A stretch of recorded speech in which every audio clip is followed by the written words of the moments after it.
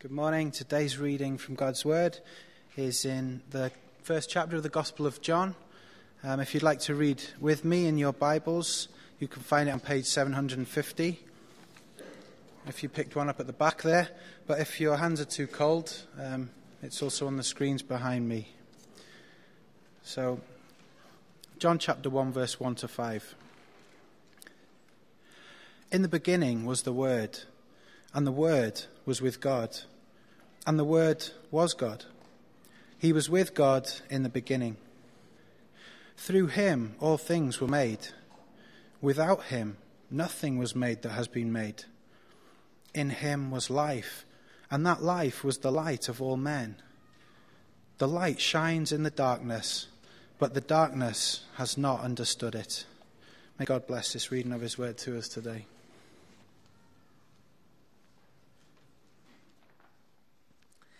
Thanks, Reese.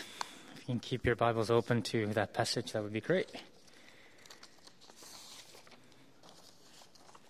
We're going to do a short series on John, so the birth of Jesus according to John, which is actually very different from other Gospels. But as we come to this text, let's pray that God will speak to us. Lord, we give you great thanks that you are God who wants to have a relationship with us. We thank you that you sent your Son, Jesus, in human form, that we may see him and we may touch him, and that he is part of the history. And we thank you that that desire for relationship continues even today. And Lord, we pray that as we come to your word, that you will make these words come alive. Help us to meet you. Help us to see who you are a bit more clearly. In Jesus' name we pray. Amen. So let me see if this nifty thing works. There we go. Professor Stephen Hawking says that we shouldn't ask what was there before the universe.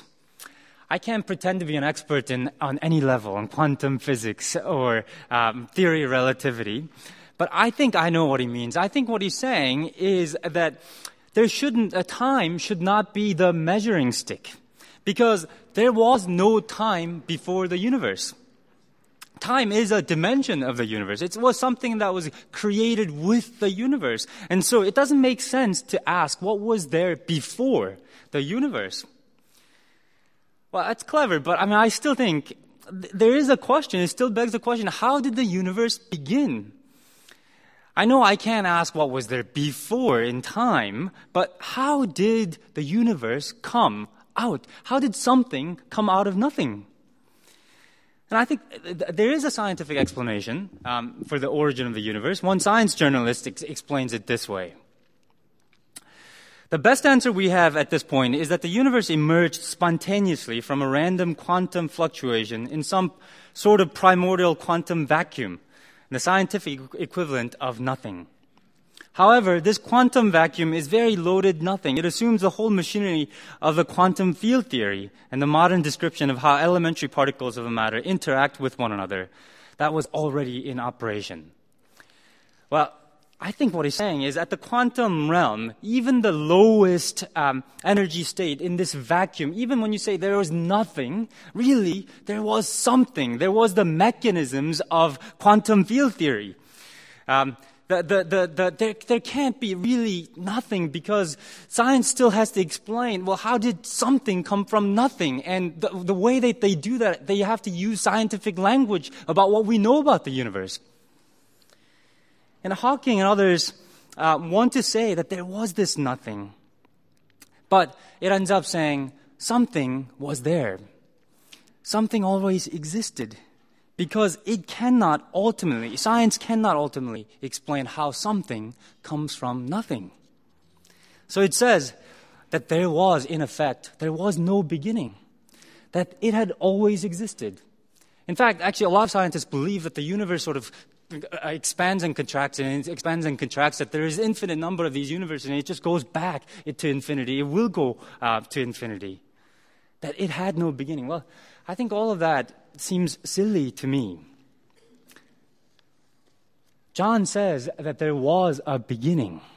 that there was a start to the universe. He writes, in the beginning was the Word, the Logos. The Word was with God, and that the Word was God.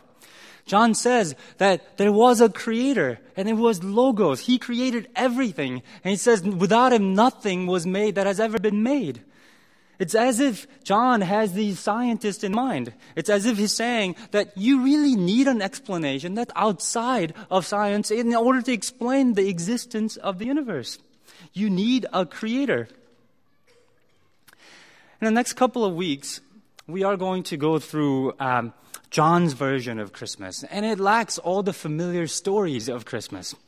The visit of the Magi, or the shepherds in the field, the story of Mary and Joseph.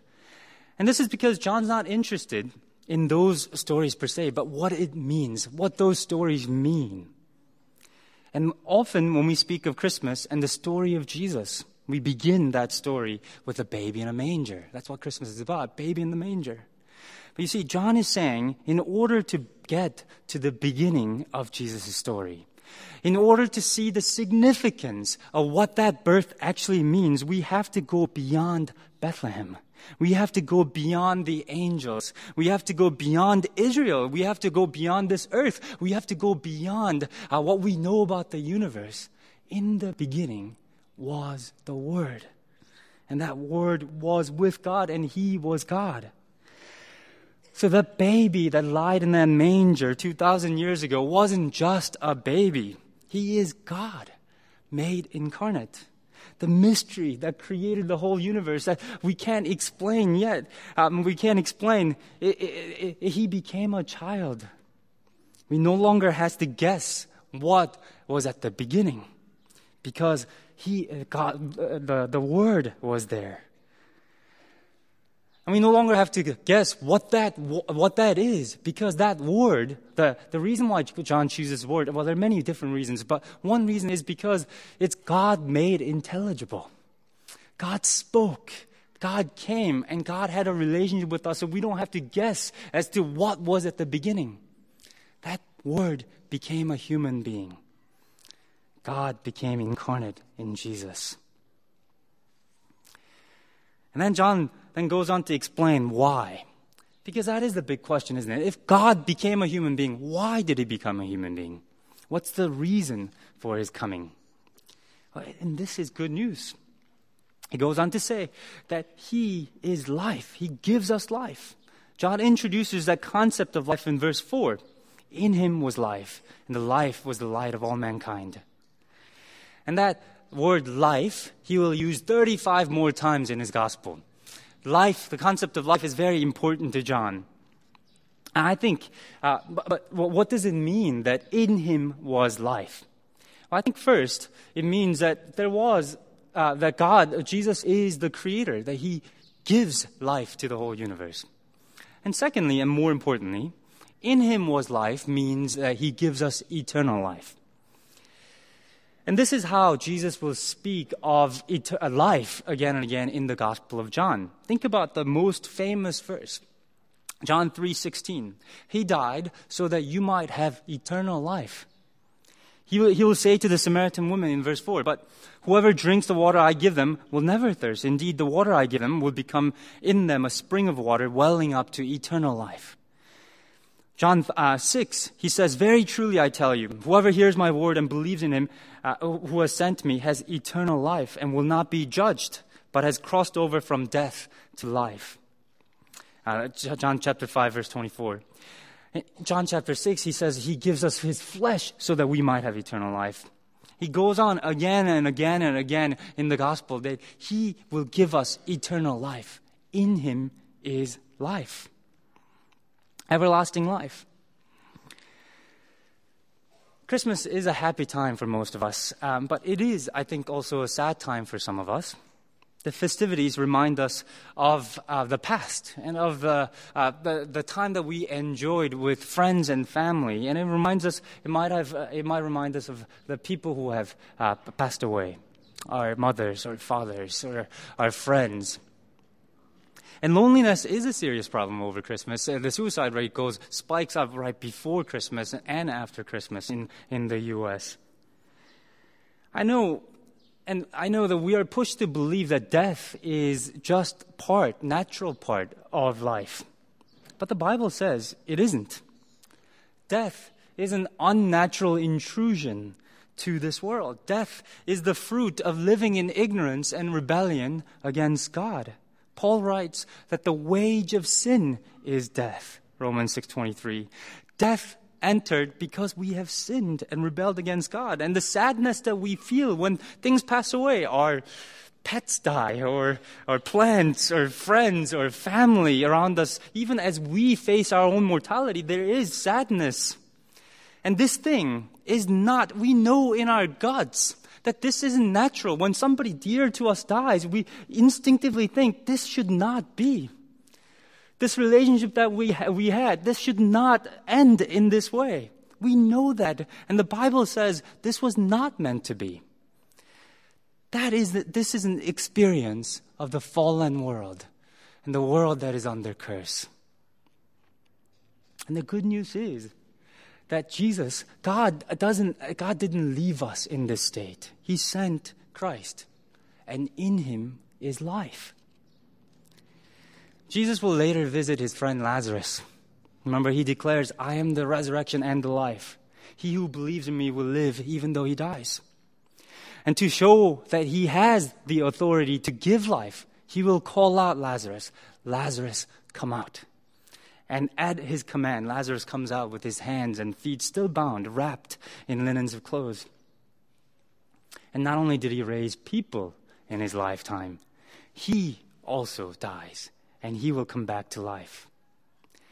And may I say, the narrative of a resurrection story is not a survival narrative. It's not of a man who went through this terrible thing.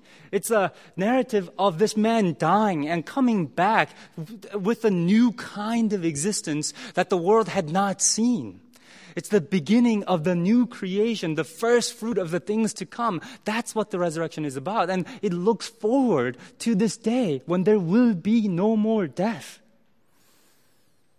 And because of this resurrection, we know that we will be united in Christ with those who have passed away. We will see them again. The pain and the anguish that we feel as we lose our loved ones will not have the final say. The death will not have the final say because of Jesus. And I know that for those of you who might not go to church and for whom, Christianity is something that you sort of think about time to time, this might sound like a fairy tale. But may I challenge you not to dismiss it, but really look into it. I meet a lot of people who say that they're agnostic. People who say, we can't really decide what was there and what was not. But I feel that most people have not earned the stripes to be an agnostic. They haven't done the search. So if you haven't yet done the search, there's a lot of historical evidence for the resurrection. Look into it. See what's in this tale. Because life and death is at stake, and it is worth exploring. And thirdly, in him was life, I think means that he gives us meaning to this present life as well. For example, Jesus once again will say, John 10:10, I've come to give, so that you may have life and have it to the full, abundant life. He means that our life, the present life, will be transformed by knowing him. And that's why I think he mixes the light metaphor with the life here. Life was the light of all mankind, it says. He lights up our life to tell us what it means, what this life means for us. And again, he will say in John 8:12, I am the light of the world. Whoever follows me will never walk in darkness, but will have the light of life. That you will have the light of life as you come to know Jesus. We no longer have to be blind in this world. We no longer have to just come up with reason for living. We can now see what life is about through Christ. Dr. Martin Lloyd-Jones is perhaps one of the greatest preachers of previous generation. He was a brilliant doctor who went to medical school at age 16. By the time he was 25, he had an established practice on on Harley Street, London, which is the most prestigious section in the medical field in England. But one of the events that made Lloyd-Jones go from being a doctor to a preacher was what happened to his mentor, somebody that he looked up to.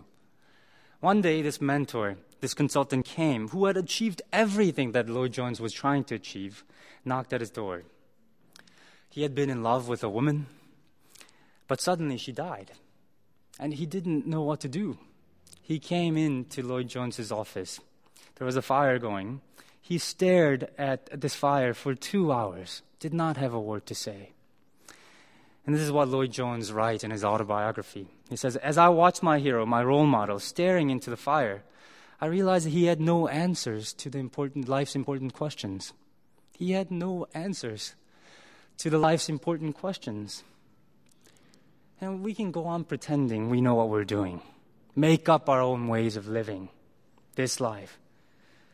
But do we really have answers to the life's important questions?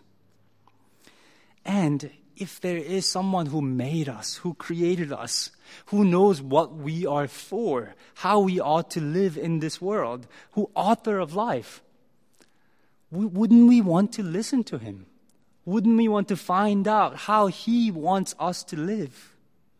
And that's what John is getting at. In him was life, and that life was light of all mankind. Come to him. Receive this life and find out what life means.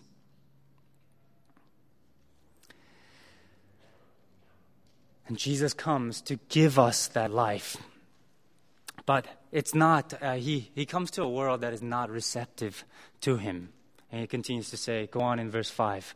The light shines in the darkness, but the darkness has not overcome it.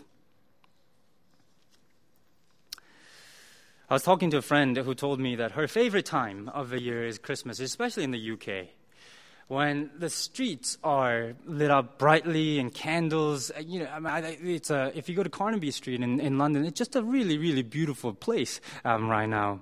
It's beautifully decorated, and there's almost a magical quality to the Christmas time. As joyous as Christmas time actually is, it's not without its darkness. And actually, the Bible is grim in its reality, in its description of Christmas. For example, think about how Jesus was born. Luke tells us of how Mary and Joseph didn't have a comfortable place to give birth to Jesus. Can you imagine the desperation of this young couple as they're looking just for a place to sleep overnight, and as the water breaks, in this strange city, they have to give birth in a barn. Matthew pictures Jesus' birth with this grim death of many other babies.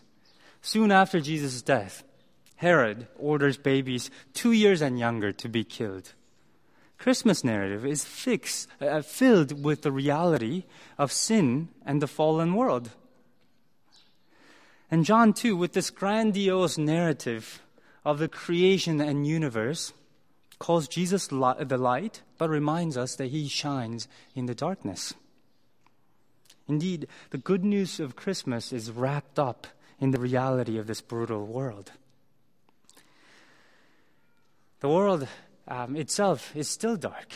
We only need to read the headlines in newspapers to be reminded of that each day. And that darkness isn't just external, it's actually internal to us as well.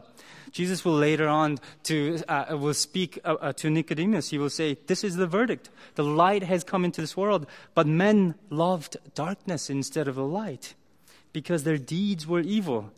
Everyone who does evil hates the light and will not come into the light for the fear that his deeds will be exposed. There is a part of us that loves darkness. That is part of us that doesn't want to be exposed of our sins. So we hide in the darkness and we avoid the light.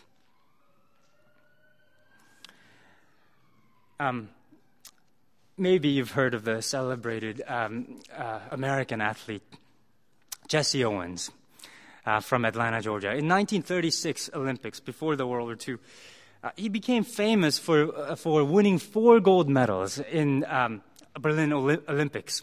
He won the 100 meters, 200 meters long jump, and the 4x100 meters. He was the most successful athlete at the time. And he was credited with single-handedly crushing Hitler's myth of Aryan supremacy. Hitler really staged this Olympics to showcase the Aryan supremacy, and Jesse Owens came and won 4 gold medals. And there's this clip on YouTube you can see of Hitler just being mad and storming out of the stadium and refusing to shake Jesse Owens' hand. And after the Olympics, he returned to the U.S. as a hero. And the city of Atlanta held a banquet in his honor.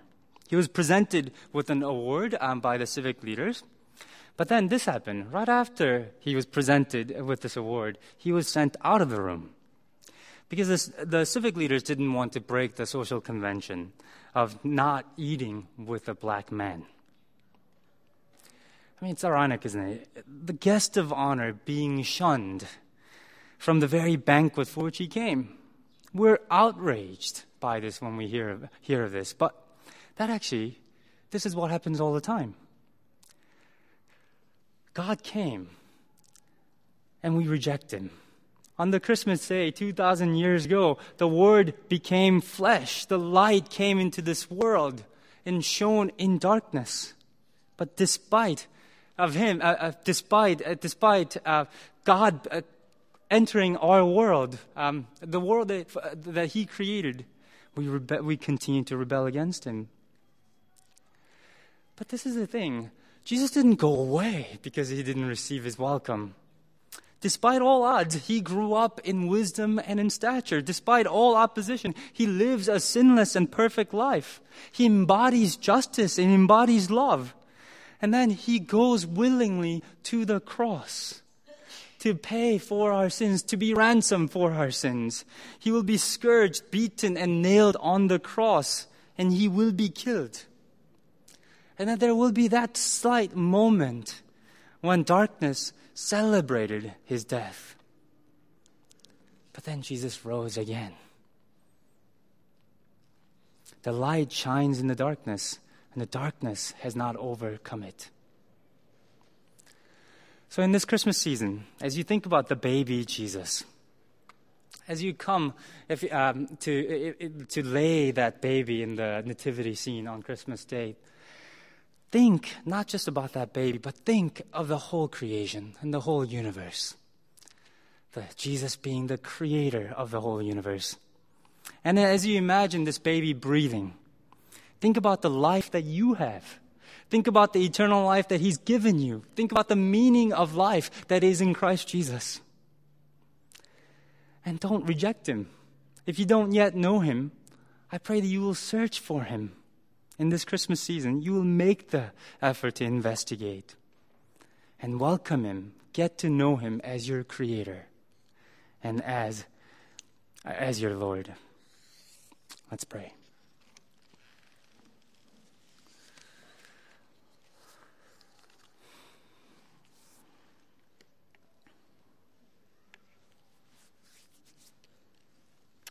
Lord, we thank You for the light that You have given us.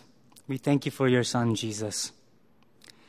We thank You that even as we stumble in the darkness, not knowing how to live, mired in our sin, under Your wrath, that You sent Your Son, Jesus. We thank You that He shone brightly, and we thank You that He continues to shine. And we pray that in this Christmas season, that we will remember who You are, and we will remember what You have done for us and the life that You have given us. That we may do the right thing in worshiping You and in celebrating what You have done. In Jesus' name we pray. Amen.